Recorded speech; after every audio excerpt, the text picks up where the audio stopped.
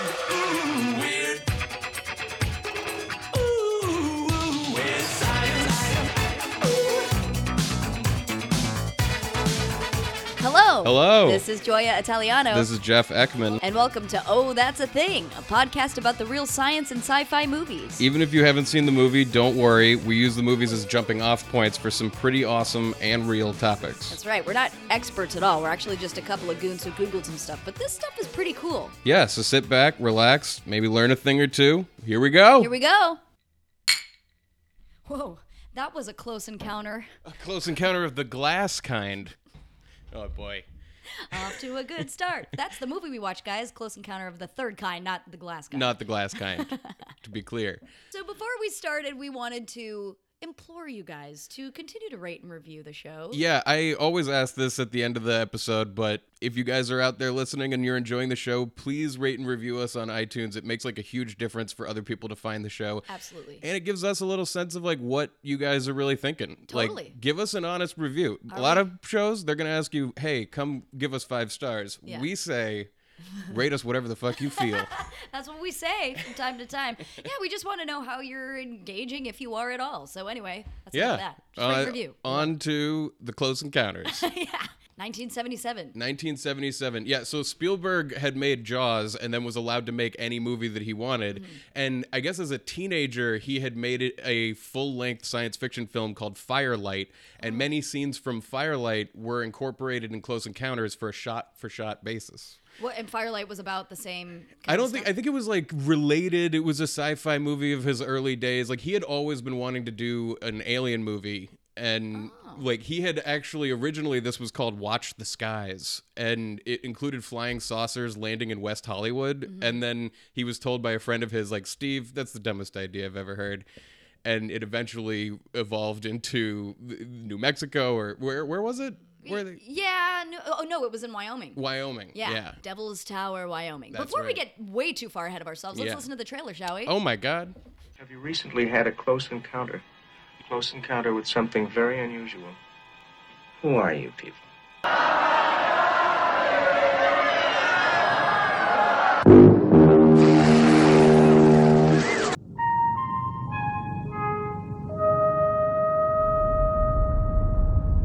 EWA 517, do you want to report a UFO? Over.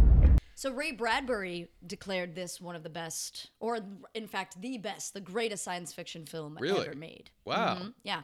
I didn't know that this other guy, Paul Schrader, apparently wrote the original script, but that Spielberg changed a bunch of it, and so fucking Schrader backed out. And since you can't like release a movie with no writing credit, he was like, I'll step in I'll here. take the credit, please. Yeah. Well, yeah, Paul Schrader, he wrote Taxi Driver and Raging Bull and cool. a bunch of other incredible movies. So he's a really great writer. Right. But so much of the movie is based on like Steven Spielberg's personal experiences. Like apparently the film was partly inspired by an experience he had as a kid when like his parents just rushed the kids into the car one night and drove to an area where a bunch of other people were gathered and watched this crazy meteor shower. Oh, Right? that is, it Makes totally sense, has that feeling. kind of awe, but like bringing the community together in a kind of way. Also, in a Rolling Stone magazine interview at the time, Spielberg said he drew inspiration from the song "When You Wish Upon a Star." I don't recall when we were watching it, but I guess at some point Roy, Richard Dreyfuss's character, talked to his family about wanting to see Pinocchio. And in fact, I don't know how the fuck we didn't notice that when we were watching it. During the closing scenes, the score has a movement from the song Oh. that I'm going to play for you right now. Ooh.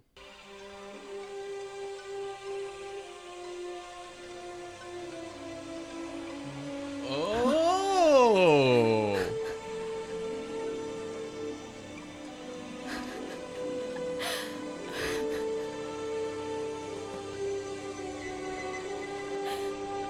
Right?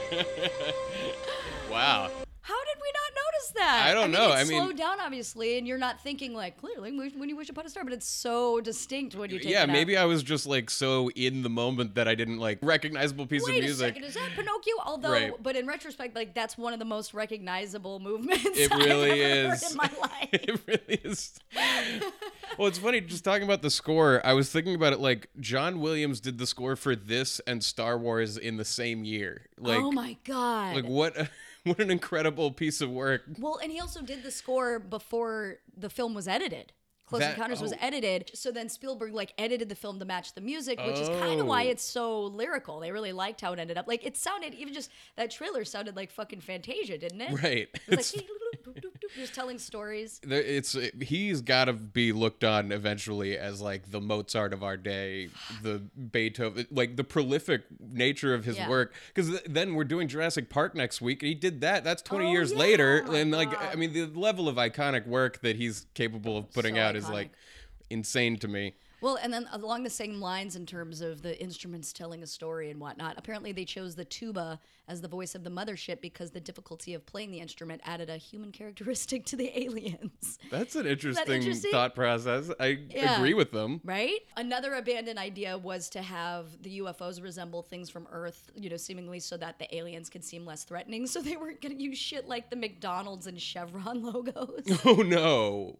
Yeah, I'd be like, you mean America? I'm just being like... Right. It's like... But the premise is that the aliens are using these to make us feel more comfortable because it's like what we've put up all over the place. Well, because to them, they're like, oh, well, this is all over the place. This must be an important symbol in the human world, and as opposed to us, like...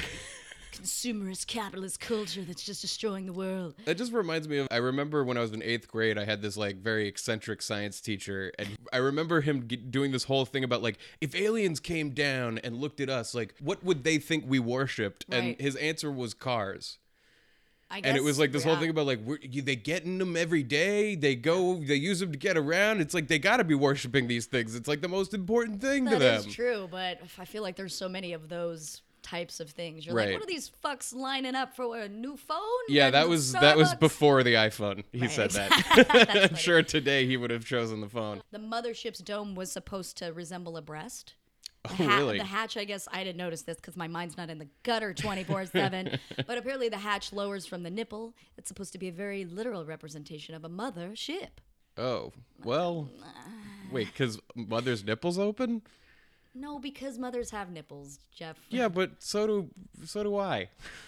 Yeah, but you don't give life from your teat. You don't feed babies. All right, okay. You don't have giant bulbous. Well, the doors didn't open like double doors, if you know what I'm saying. I can't. You're gonna have to exit. Yeah, all right, I'll leave. For the small aliens, they ended up using these like little girls between the ages of 8 and 12. Apparently, Spielberg wanted to use little girls instead of little boys because he said they moved more gracefully. Oh. Well, I'm like, that's one of those like weird. You're like, is it like good sexist? Like we're all graceful, just these lithe little girls. I wasn't particularly graceful. I was fucking stumbling. I was definitely not graceful. Right. I get why he didn't use the boys. Final fun tidbit. The movie takes place in Devil's Tower, Wyoming. And the flight crew that shows up at the end, this Flight 19 that was, found in the middle of the fucking desert, in real life famously, quote unquote, went missing in the Bermuda Triangle. And Bermuda Triangle is also known as the Devil's Triangle. Oh. Clever. Oh, I didn't know that was another name for it. And the Devil's Peak. That's right. And to this day, Close Encounters of the Third Kind is shown every night at Devil's Tower KOA Campground, which means it is one of the most screened movies of all time. I would love to go Right? to the actual site and watch Every it. single night. Yeah, I mean, that's like Disney World has a New Year's Eve fireworks display every single night. And it's like, man, it must get that's right, tiring. yeah. Must get real tiring for the people who are there every day. Yeah, I was going to be like, the projectionist must be. And then I was like, they don't have projectionists anymore, do they? That's like if something goes wrong with the I don't know, school. maybe. I don't know Like their setup. 16-year-old kid just like sitting with his feet up reading a comic book. Yeah. But then you can go climb the Devil's Peak and be like, come down here, aliens. So as we all know, UFOs are unidentified flying objects, which is to say they are not aliens. We just don't know what they are yet. Correct.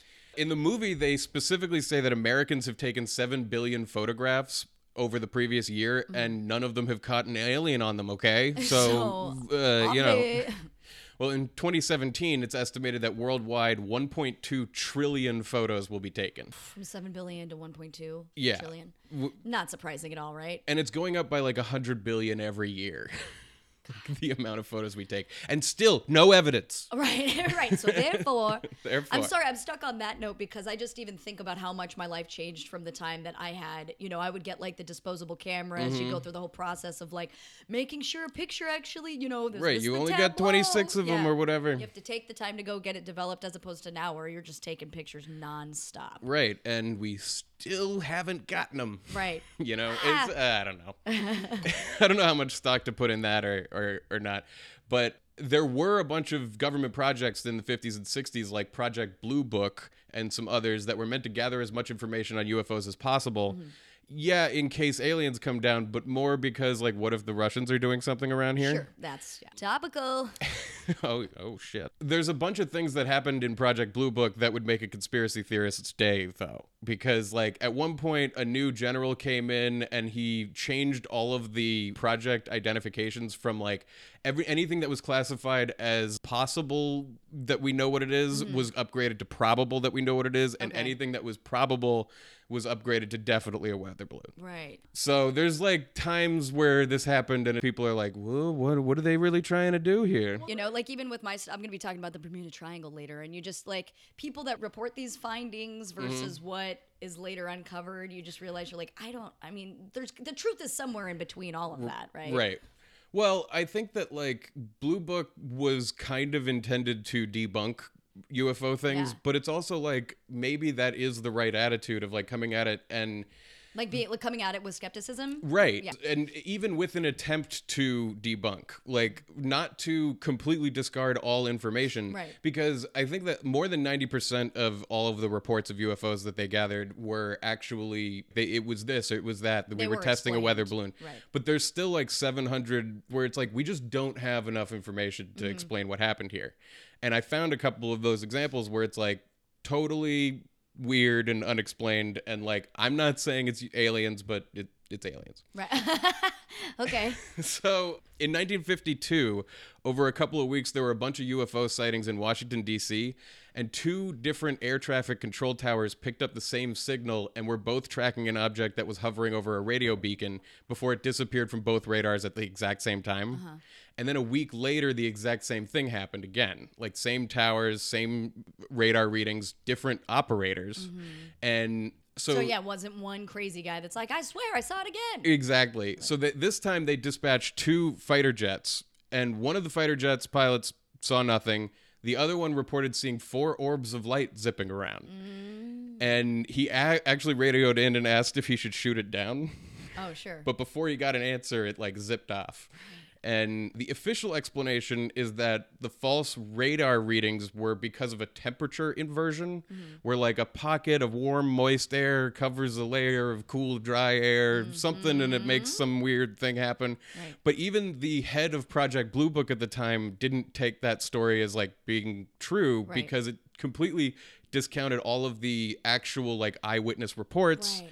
And the fact that like the radar did pick it up and stuff. Even if it's like a weird cloud cover that moves in, like I Right. totally get the idea of energy or heat, making whatever your readings are like fucked up.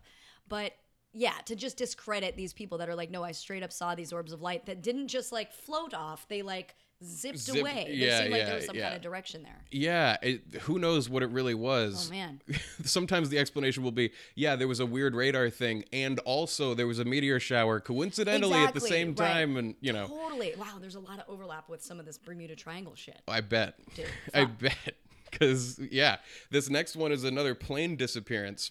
Oh. This is called the Valentich disappearance. This Australian dude, Frederick Valentich, his final radio transmissions are really weird because he's asking air traffic control if there are any like experimental craft in the area below 5,000 feet. And they're like, no, what are you seeing? And he's like, I don't know what it is. It looks like landing lights. It's all shiny on the outside. It's metallic. It just vanished. Wow. And then like a little while later, he comes back on and he's like, Melbourne, because he was in Australia. Right. That strange aircraft is hovering on top of me again. And then there's 2 seconds of silence and he says, it's hovering and it's not an aircraft. And there was then 17 seconds of a metallic scraping sound. And then that was the last anybody heard from him at all. Oh.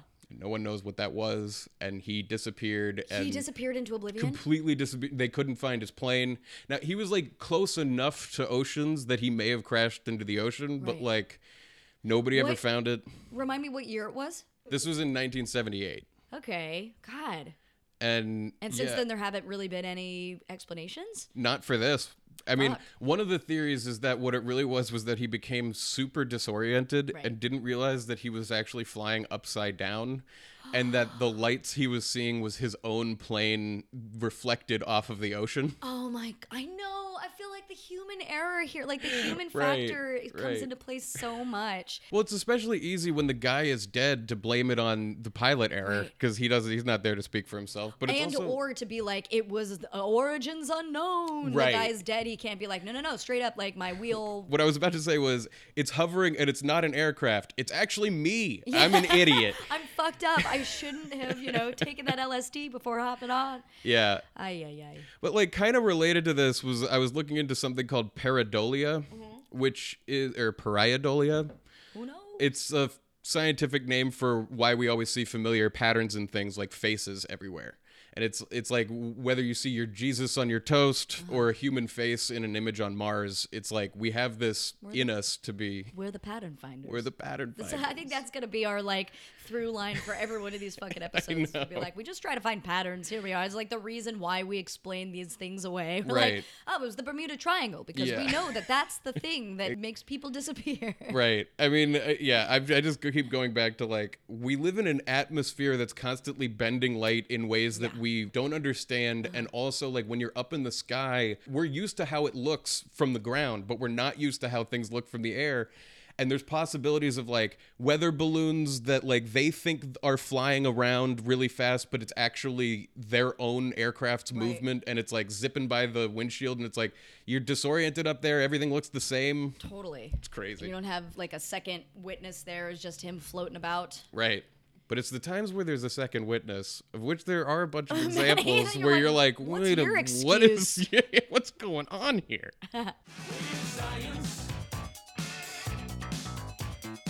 So, as we said earlier, the movie famously depicts Flight 19, which was this crew of Navy men, as having been like snatched away by flying saucers and later ditched in the deserts of Mexico. That's they show up at the end. They like inexplicably haven't aged, I guess, in Right. that It's time. a very Twilight very Zone 40s. Yeah, it was so cool. concept. But I didn't realize that Flight 19 is an actual crew that was said to have disappeared into the Bermuda Triangle in 1945. Now, just to do a little quick reminder of what the Bermuda Triangle is, it's an area that covers about 500,000 square miles of ocean off the southeastern tip of Florida now. So it forms this triangle between Miami, Puerto Rico, and Bermuda.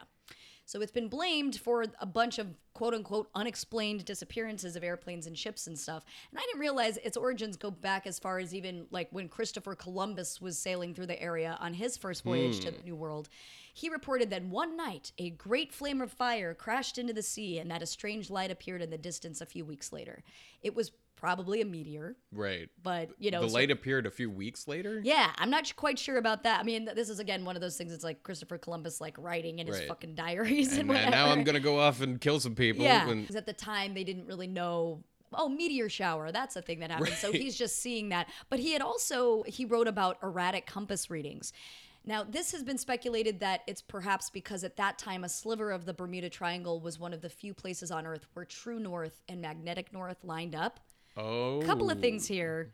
I didn't know what true north and magnetic north, like what the differences were. So quickly, magnetic north is the direction the north end of a compass needle points. So this corresponds to the direction of the Earth's magnetic field lines. Right. True north is the direction along a meridian towards the North Pole. So I guess they are slightly different, but for Well, whatever reason, yeah. Really what it is that the magnetic pole is not directly on top of the North Pole. It's like a little off its axis. Right. So, yeah, what your compass is picking up is the off-center thing, but for our maps, that would be true north. Right. Some scholars claim that William Shakespeare's The Tempest was based on a real-life Bermuda shipwreck, which may have, enhanced the mystery of it all. But the legend didn't really capture the public's attention until the 20th century. So the first big one was the disappearance of the USS Cyclops in 1918. This was like a huge, long Navy cargo ship that had over 300 men and 10,000 tons of manganese ore on it, and it was on its way from Salvador to Baltimore, but never arrived.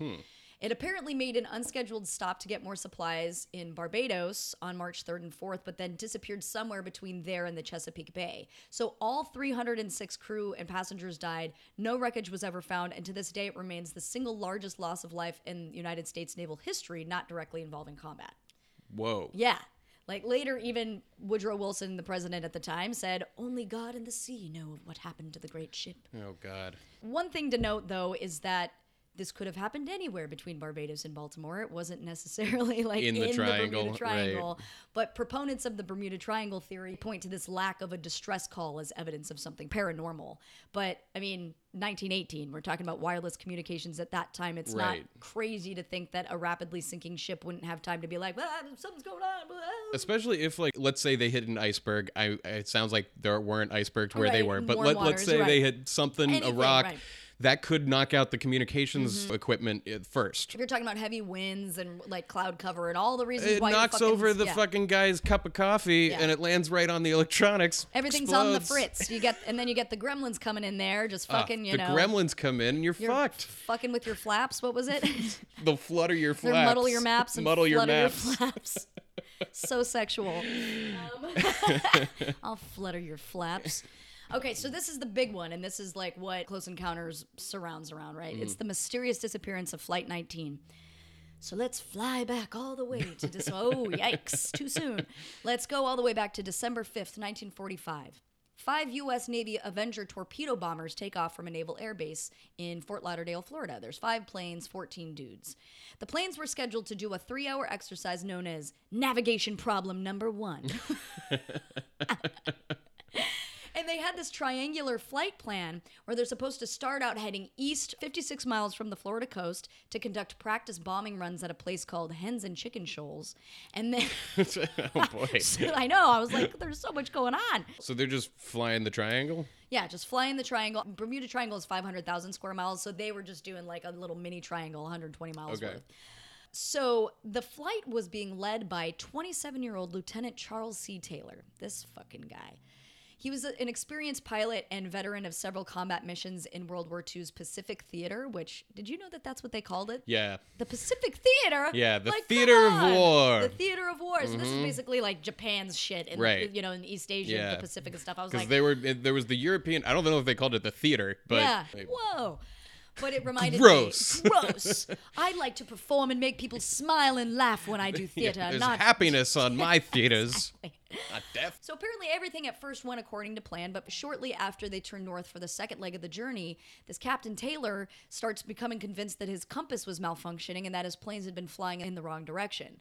So whereas planes today have GPS, it's like really hard to get lost unless you're just a dum-dum. Right. You know, back then in 1945, you had to know your starting point, how long and fast you'd been flying, in what direction. There's no landmarks. You just have to fucking know where you're going. So even though they'd done the thing at Hens and Chicken Shoals in the Bahamas less than Yeah. hey, oh, Hens and Chicken Shoals. So they did that like an hour before. Taylor was thinking, we're off course. We're in the Florida Keys. Now, one thing later that was brought to light is that Taylor had recently been transferred to Fort Lauderdale from Miami, and a lot of people have speculated that he may have confused some of the islands off the Bahamas for the fucking Florida Keys. Okay. So he was like, I'm used to this part of Florida. Yeah. That And was must just be like, what I nah, know. this is it. So he starts bugging out, doesn't know what the fuck he's doing. Meanwhile, a giant storm comes in, like a huge front, crazy wind, rain, clouds, all the whole nine. So under normal circumstances, a pilot that's lost in the Atlantic is supposed to at least just point their planes toward the setting sun and then just fly west towards the mainland. But Taylor makes the decision to go northeast, which only takes them farther out to sea. So even if some of his pilots are overheard, you know, over the radio frequency saying that he's being a dingus and being like, damn it, if we just fly west, we'd get home, you know? So like people knew, and apparently maybe like some investigators said that one plane maybe broke off and flew in a different direction, but most people were following Taylor's instruction. And like you can hear him telling his peeps to start bracing for impact if, you know, because fuel's running low. It's like, Oh my God. fuck, how scary, right? This fucking madman that's being like, no, and everybody knowing that he's being an It's idiot. like, he's taking us out into the sea. Yeah. My God. So then radio transmissions become increasingly faint, and the last one was heard by 7:04 p.m. Navy. Oh my God, this is so fucking I mean, that's so scary. It's so scary. But then, okay, so they mysteriously disappear. The Navy starts scrambling to, send search planes to look out for them. I gotta say, really quick, Yeah, it doesn't please. sound mysterious at all. Not at all, right? They don't mysteriously disappear No. at all. But then you hear how just like in how certain. We'll get to it. It's Yeah. fucking nuts because Okay. I had no idea. I thought this was just a continued to be unexplained. It's like, no, people covered this shit up or they like changed the narrative of it. So the Navy immediately starts scrambling for search planes to hunt for these peeps. And so this pair of PBM Mariner flying boats, they take off from a station north of Fort Lauderdale. But then 20 minutes later, one of them suddenly vanishes off radar. No wreckage is ever found. And of course, the weather at the time was super shitty. Basically, they went off of the suspicions of a passing merchant ship that had seen a fireball, an oil slick, and airplane debris floating on the surface. Okay. So they were like, we're assuming that's the Mariner flying boat. These Right. boats were like notoriously, they were known for catching fire quickly. They were actually nicknamed flying gas tanks for their propensity to Even the catch. planes, not boats, right? They were Flying Yeah. boats. Like they're Mariner flying. Yeah. Oh. Fuck. You know what what I'm assuming is the ones that like they land and can float. Oh, they like have the like planes with the skis? Yeah, that's what I'm assuming. Okay. But I guess they were nicknamed flying gas tanks because there'd be like a tiny spark and they'd just go flying. Oh, so they're man. speculating that one of the men on board didn't realize that like the unpressurized cabin contained gas fumes, lit a cigarette, and probably just exploded it. Oh man. That's terrible. So then the Navy But this sent, is like the recon this is like the recon team, right? Exactly. But because it was so quote unquote mysterious, it just added to the thing like not only Flight 19, but also one of the rescue ships. So then the Navy sends a bunch, like 300 boats the next day. They comb the area for like 5 days and they can't find fucking anything. And even as one of Taylor's colleagues noted, they didn't call those planes Iron Birds for nothing. They weighed 14,000 pounds empty, so when they ditched, they went down pretty fast. I believe it. She's made of iron, sir, I assure you. She can sink. Right. So then the Navy starts going into this investigation about it. They're like, well, it sounds like Taylor fucked this up big time. Like he confused the keys for the Yeah. these other islands and whatnot. He'd been known as, oh man, this is a little bit on the nose, but flying by the seat of his pants and getting lost in the past. Yeah.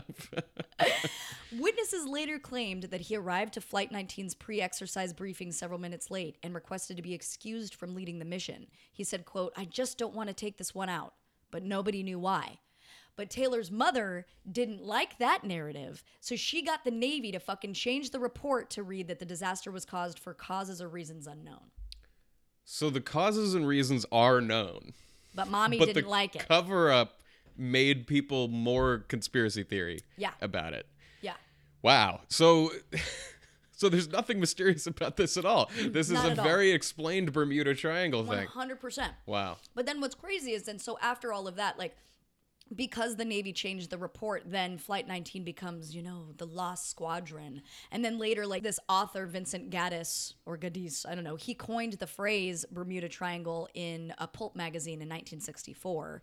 And then from there, then authors, there's another book called The Bermuda Triangle that came out. And so, you'd have all these paranormal writers that come out of the woodwork saying that the deadliness of the area is because of sea monsters or aliens like we see in Close Encounters. And then like more scientifically minded people say that it might be because of magnetic anomalies, time warps, reverse gravity fields, and Time warps. the things that happen. The And then more like scientific minded. time warp. Let's do the time warp again, you guys.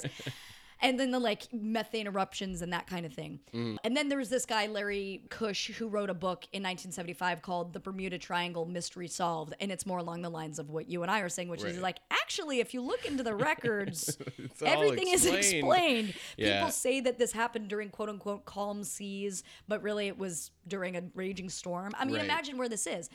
Close to Puerto Rico, Bermuda, like I was the gonna say, summertime is Hurricane City. If there's one thing that we've learned this year, it's that area is filled with crazy weather. Yeah. And it's funny how, like, they also mention sometimes, just watching the coverage of the hurricanes in that area, how, like, the hurricane will come in, skirt an edge, and then, like, turn way out to sea. And I'm just thinking, like, at the time, the 1800s especially, like, I could imagine that a storm came through, wrecked a ship, and, like, no one on land ever knew that it really came. Totally. And it was, like, a big hurricane. Right, absolutely. Because if you're not directly there, you don't Right. have the internet to just be like, guys. We didn't have being any affected. satellites up looking Right. at all the weather patterns and shit. Now, as much as I love debunking all of that, then just to throw one last little wrench while we round this little bad boy out, meteorologists speaking to the Science Channel's What on Earth revealed a new theory and findings, which kind of meets somewhere into that truth place. The place of truth that I just made up. Well, I was saying before, I was like, the truth remains somewhere in the middle of all of this speculation. So we're landing somewhere in the middle. That's right. We're somewhere in the middle. So using radar satellite imagery, they discovered these bizarre hexagonal-shaped clouds between 20 and 50 miles wide forming over the area of the Bermuda Triangle. They're formed by They weren't triangle-shaped clouds. They were They're hexagonal. That's right. They've been all wrong all along. That's It's been a hexagon the whole time. The Bermuda hexagon. So they're formed by what is called microbursts, which are basically just blasts of air. They're essentially fucking air bombs. So these blasts of air are so powerful that they can reach 170 miles per hour, which is like a hurricane-like wind force that is capable of sinking ships and aircraft that are passing by. So these are like sudden, like wind Fucking guns. air bombs. Like you're just like, well, I'm flying here. And Whoa. so you're basically knocked out of the sky by, I guess, Mother Earth just blasting you out. So like I'm saying, it's not that they mysteriously disappeared, Right. but it's also not always that, the person was a complete fuckface. There might be these little like air bombs that throw Right. people out in this area. Well, that's the thing about the triangle is like, yeah, it's clearly a place of a lot of weird shit, weather-wise. Yeah. Yeah. It's like a lot of crazy microclimates in a reasonably small area. But it's such a romantic idea that it's like this, like, there's this spot on Earth, and if you go there, you don't know, will Right. you make it out? People have disappeared. Have they gone through the Stargate? I don't know. Yeah, that's a lot better than being like, Captain Taylor's a total fuckface. It's like, it's a lot better than like, that area is kind of dangerous. You might die. With all of the questions about like communicating with extraterrestrial intelligence, there's a lot of questions that surround communicating with dolphins as a route to being Right. able to communicate with aliens. And right now we know that dolphins have a complicated language among themselves. We just don't know what they're saying yet. Sure. And they have these like signature whistles that they use to identify each other. Like when a group of dolphins meet each other in a group, they'll use specific whistles to address each other the same way that humans use names. So it's like on that level. Dolphins do seem to understand us to a certain degree. They'll like take commands and understand both the meaning and the order of words. And they'll do stuff like put an item on the right side of their tank and do a bucket on the left. And Right. they'll take commands and understand them. But right now, we're not just trying to get them to understand us. We're trying to understand them. And this year, a group of scientists are starting a 4-year dolphin language project, which is using AI software that was originally developed to understand more than 40 human languages. God, yes. And they're going to use it to study captive bottlenose dolphins at a wildlife park in Sweden. And it has two main purposes. Like, one is to improve the language learning AI software. But the other is that they think that we may actually be able to literally translate dolphin language by 2021. Oh my God, I love it. As you were talking, I was just like, can they maybe dub over Flipper? Huh? Yeah, that would be great. I just hope that when we talk to them, they're thanking us for all the fish. Yeah. You know, That all the fish that we're giving them. that's from Hitchhiker's Guide to the Galaxy. Is Okay. that it turns out that all the dolphins say "so long" and "thanks for all the fish." Okay. It's just You a just reference. whipped that out. And you're like, Just- everybody knows. Everybody knows that they're thanking us for all the fish. But in learning about these studies, I learned about a really crazy study involving dolphin communication from 1965. So, a research institute run by Dr. John C. Lilly, who is known as the wackiest and most polarizing figure in marine science history. Love it. I want to see this guy. He held an experiment for 10 weeks where his assistant, Margaret Howe, volunteered to live in confinement with Peter, a bottlenose dolphin. Oh. They rebuilt this house and allowed Margaret, who was 23 years old, to live, sleep, eat, wash, and play intimately with the dolphin. Allowed or like it's just so Allowed. Let me get into it. indentured servitude? She did volunteer. Okay. I wanted to make that clear. Fair enough. She was his assistant. She volunteered, and She wasn't trafficked in at all. Just kidding. This thing is crazy. Okay. So the main objective was to see whether a dolphin could be taught human speech. Right, sure. But the pictures of this are crazy, with this very 60s looking woman, like in a very 60s looking Sure. house, like talking on the phone with like a dolphin. She's like, no, the dolphin, Yeah. you know, like it's crazy. Dr. Lilly, the guy who had like run the experiment, he had become interested in dolphins in the 50s after performing a series of inner consciousness investigations on himself, Boo. where he took LSD and floated around for hours in salt water, Sounds about right. which was actually early sensory deprivation tanks, which he later did pioneering research on. Right. I fucking love after it. this dolphin shit. Oh man, I want to go in one of those tanks. Imagine doing LSD in that. That's nuts. I know. Okay. And yeah, that like led him to the belief that dolphins were our cognitive equal and that they might have a form of telepathy that would be important to understanding alien communications. Telepathy. Now, this study with like his assistant Margaret Seems a little sketchballs. It's a little sketchballs and was seen as that at the time. Now, so she's living with this thing for 10 weeks. Her bed was a suspended foam mattress, which she eventually fitted with a shower curtain so that Peter, the dolphin, Splashes, wouldn't wake her up at night. Okay.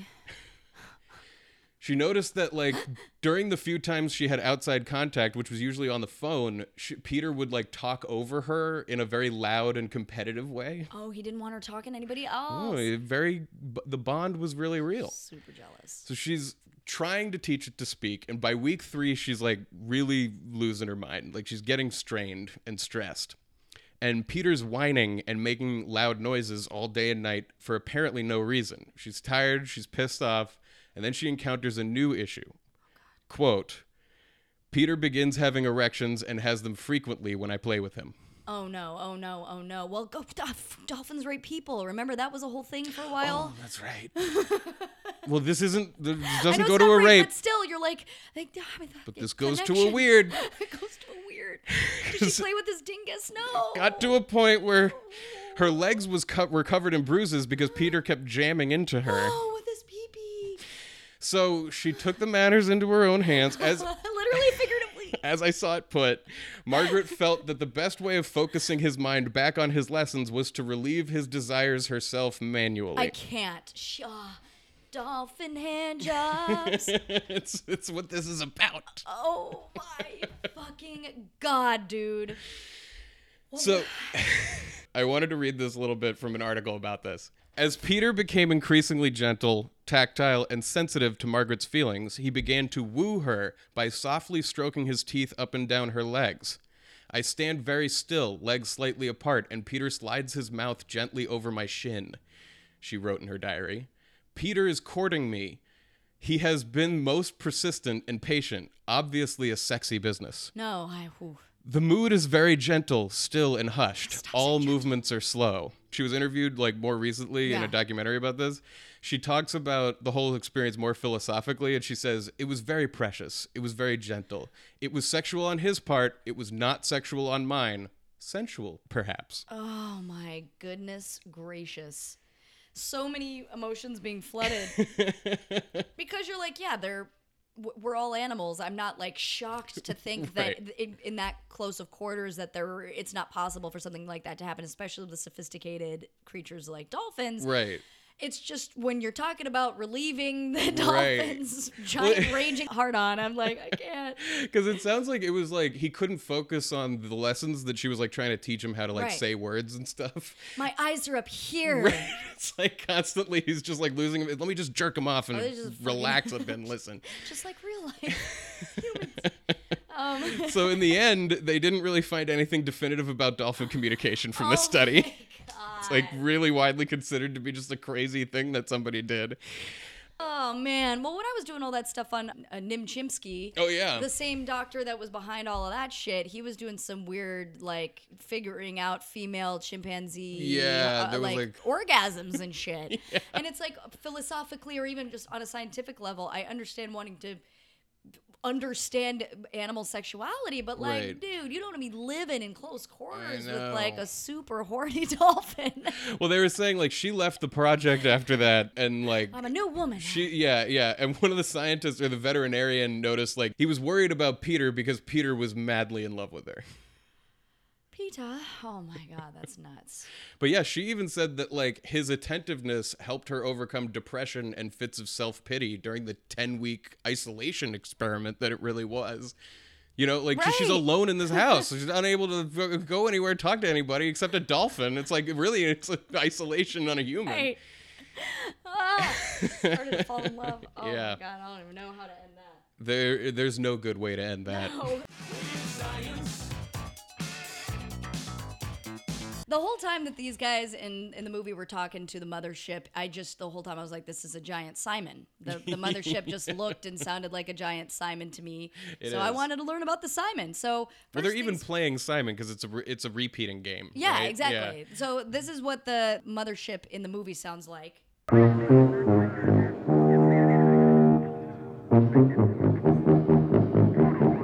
And then this is what a Simon sounds like.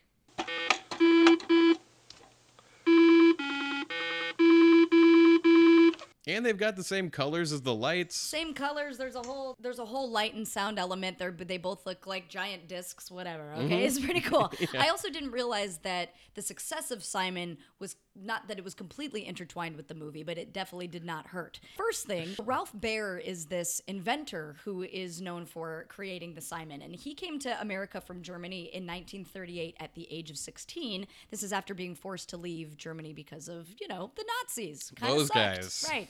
So he comes to America, but then during World War II, he joins the army and serves in England and Europe. But then when he returns back to America, he gets a degree in engineering. At that time, apparently, he seemed to be inspired by America's competitive commercialism. This idea like, if you make it and it works, they will buy it. So at the same time that he's accruing a bunch of money by working for a defense contractor, he starts to also invent a bunch of fucking games, which is pretty cool. He like created the first light gun video game in 1967. He made an interactive video quiz game the following year. Way later in his career, he even created a recordable talking doormat called the Chat Mat. Oh, Isn't that cool? It was a doormat. Yeah. I don't know why you would need Welcome to our home. While you're waiting here, let's have a chat, shall we? So in 1975, Baer starts a consulting business, and he starts working with Marvin Glass and Associates in Chicago. This was a toy design firm, and they made some of the most successful toys in America in the 20th century. And so Baer's job was to develop electronic toys and games, and the best result of that was, of course, the Simon. So it's inspired by the game Simon Says. Did you know that? It's pretty obvious, I right? figured. You assume. But it was also inspired by an Atari arcade game called Touch Me. It's like, whoa. And it was essentially the same concept, but it was in arcade form. So it was like a giant version of that. And Baer had seen it at a trade show in 1976 and basically thought, like, the execution sucked, the sounds blew, but I like this idea. Basically, like trying to repeat a musical sequence, and also in handheld form. He saw the vision on the game. 100%. So, like, choosing the tones of Simon was super important. And Baer was looking through his children's encyclopedia, and he discovered while flipping through that the bugle only plays 4 notes. So he was like, the Simon's going to play the 4 notes of the bugle. Okay. So that was the inspiration. So then Milton Bradley releases Simon in 1978 with a midnight release party at Studio 54, which is just like famous discotheque, Whoa. like Coke Den Central. Mick Jagger's out there. Yeah, and they had this like 4-foot giant model of the game that's like suspended over the dance floor. And it was like this instant success. And then Well, you said 78. That means that it came out right after this movie. right. Okay. Right. So yeah, that's actually that's a So really they must good have been point. all like high and shit in Studio Yeah. 54 going like, it's like Close Encounters, but Right. like in your hands. So yeah, they do fucking amazing work, and then it of course reaches its peak in the 80s. Even in February of 2006, Baer went to the White House and along with George Lucas received the National Medal of Technology. Wow. Yeah, and according to him, he says, coming up with the ideas isn't hard. The real challenge is finding the time to actually build something and Yeah. then finding a home for it. So it sounded like true. this like delightful moment in history where it was like the beginnings of electronic beat boop bop games coupled with this kind of, UFO look just made it a huge hit for the youths. Yeah. Right? Well, because if I was a kid and I was really into Close Encounters, which I probably would have been Yeah. at the time, and then I saw this Simon thing, like, even if I didn't, like, specifically make the connection, this is, like, Close Encounters, I would be Right. like, yes! Well, just in general, again, being pattern-finding fucking creatures, yep. like, we're just finding patterns. You're super proud of yourself if you're like, yeah, I got the rhythm, I remember. It's like, I totally get it. And then, like, they later evolved the game to use, like, touch screens, like, in 2014, they started to do that. I guess the latest version that Hasbro is releasing is called Simon Air, and it's incorporating touch-free technology. So instead of actually hitting the button, you just hover above the lights. Okay. I'm like, I don't like That's this. not as fun. It's not as fun at all, especially because the whole, like, the cool thing about the Simon was that it was portable, but this new fucking thing, it's like you have to have a steady surface because, like, I feel like sensors. they got to be going, like, how is this not just an app? Like, how Right. can we actually sell a physical object to Right. people and have it be, like, Yeah. anything other than a fucking Yeah. phone or a touchscreen? Like, Yeah, yeah, but okay, guess what? you hover over it. Yeah, but guess what? You're gonna have a steady level playing space. You can't just take it with you in the car on road trips anymore. Oh, like, you man. have to have the thing, and Sounds like a flop. yeah.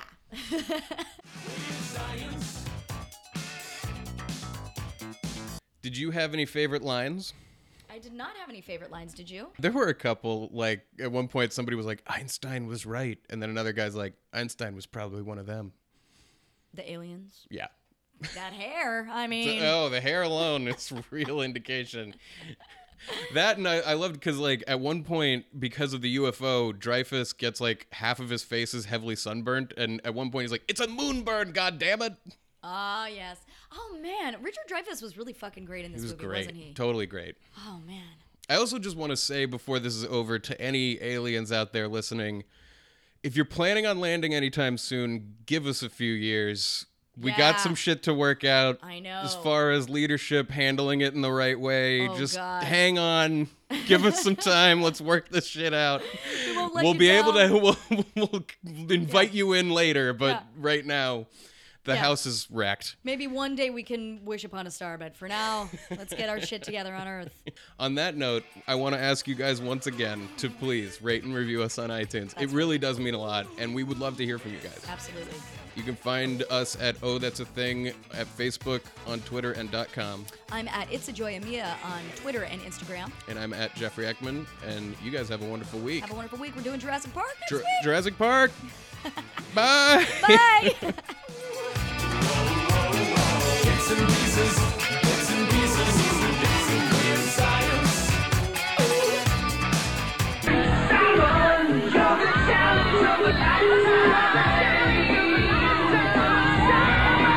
Thank you, Simon.